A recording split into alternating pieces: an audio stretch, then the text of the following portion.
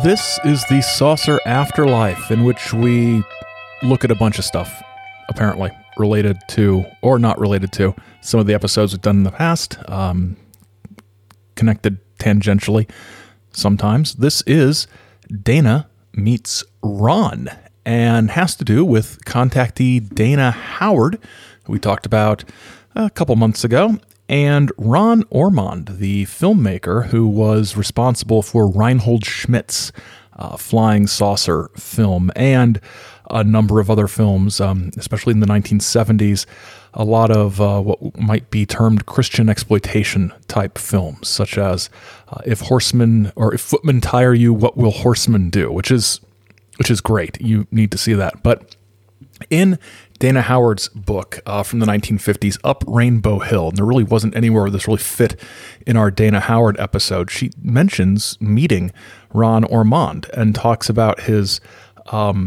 interest in the esoteric. So this is before his Christian exploitation movies of the 1970s, before he became a Christian. This is back when, in the 50s, when he was making movies like Mesa of Lost Women, if you've been fortunate enough to see that. She says, Dana says this: recently, another scintillating personality stepped out of the mired mass, waving his flaming torch. Ron Ormond, a young Hollywood producer-director, took the oath of dedication and promised himself and his God that he would spend his remaining years actively trying to uplift mankind and to open the doors to a permanent peace.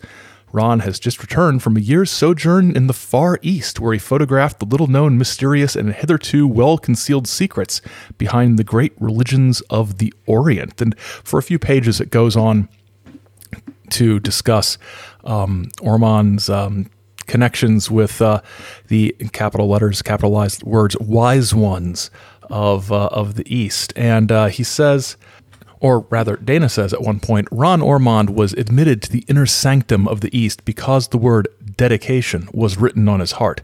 They knew he would complete the task he had set out to do, and they were ready and willing to help him. And so Ormond's portion of this is basically some fairly vague platitudes about the wisdom of the religions of the East, without getting into very many particulars about those religions at all, and some sort of what sounds kind of problematic ways of talking about the primitive peoples of the mountains of Southeast Asia who have literally stepped out of the Stone Age, making them sound like time travelers or something. It's a weird little blip in Up Rainbow Hill, but I thought it was an interesting connection given the fact that we had encountered Ron Ormond before.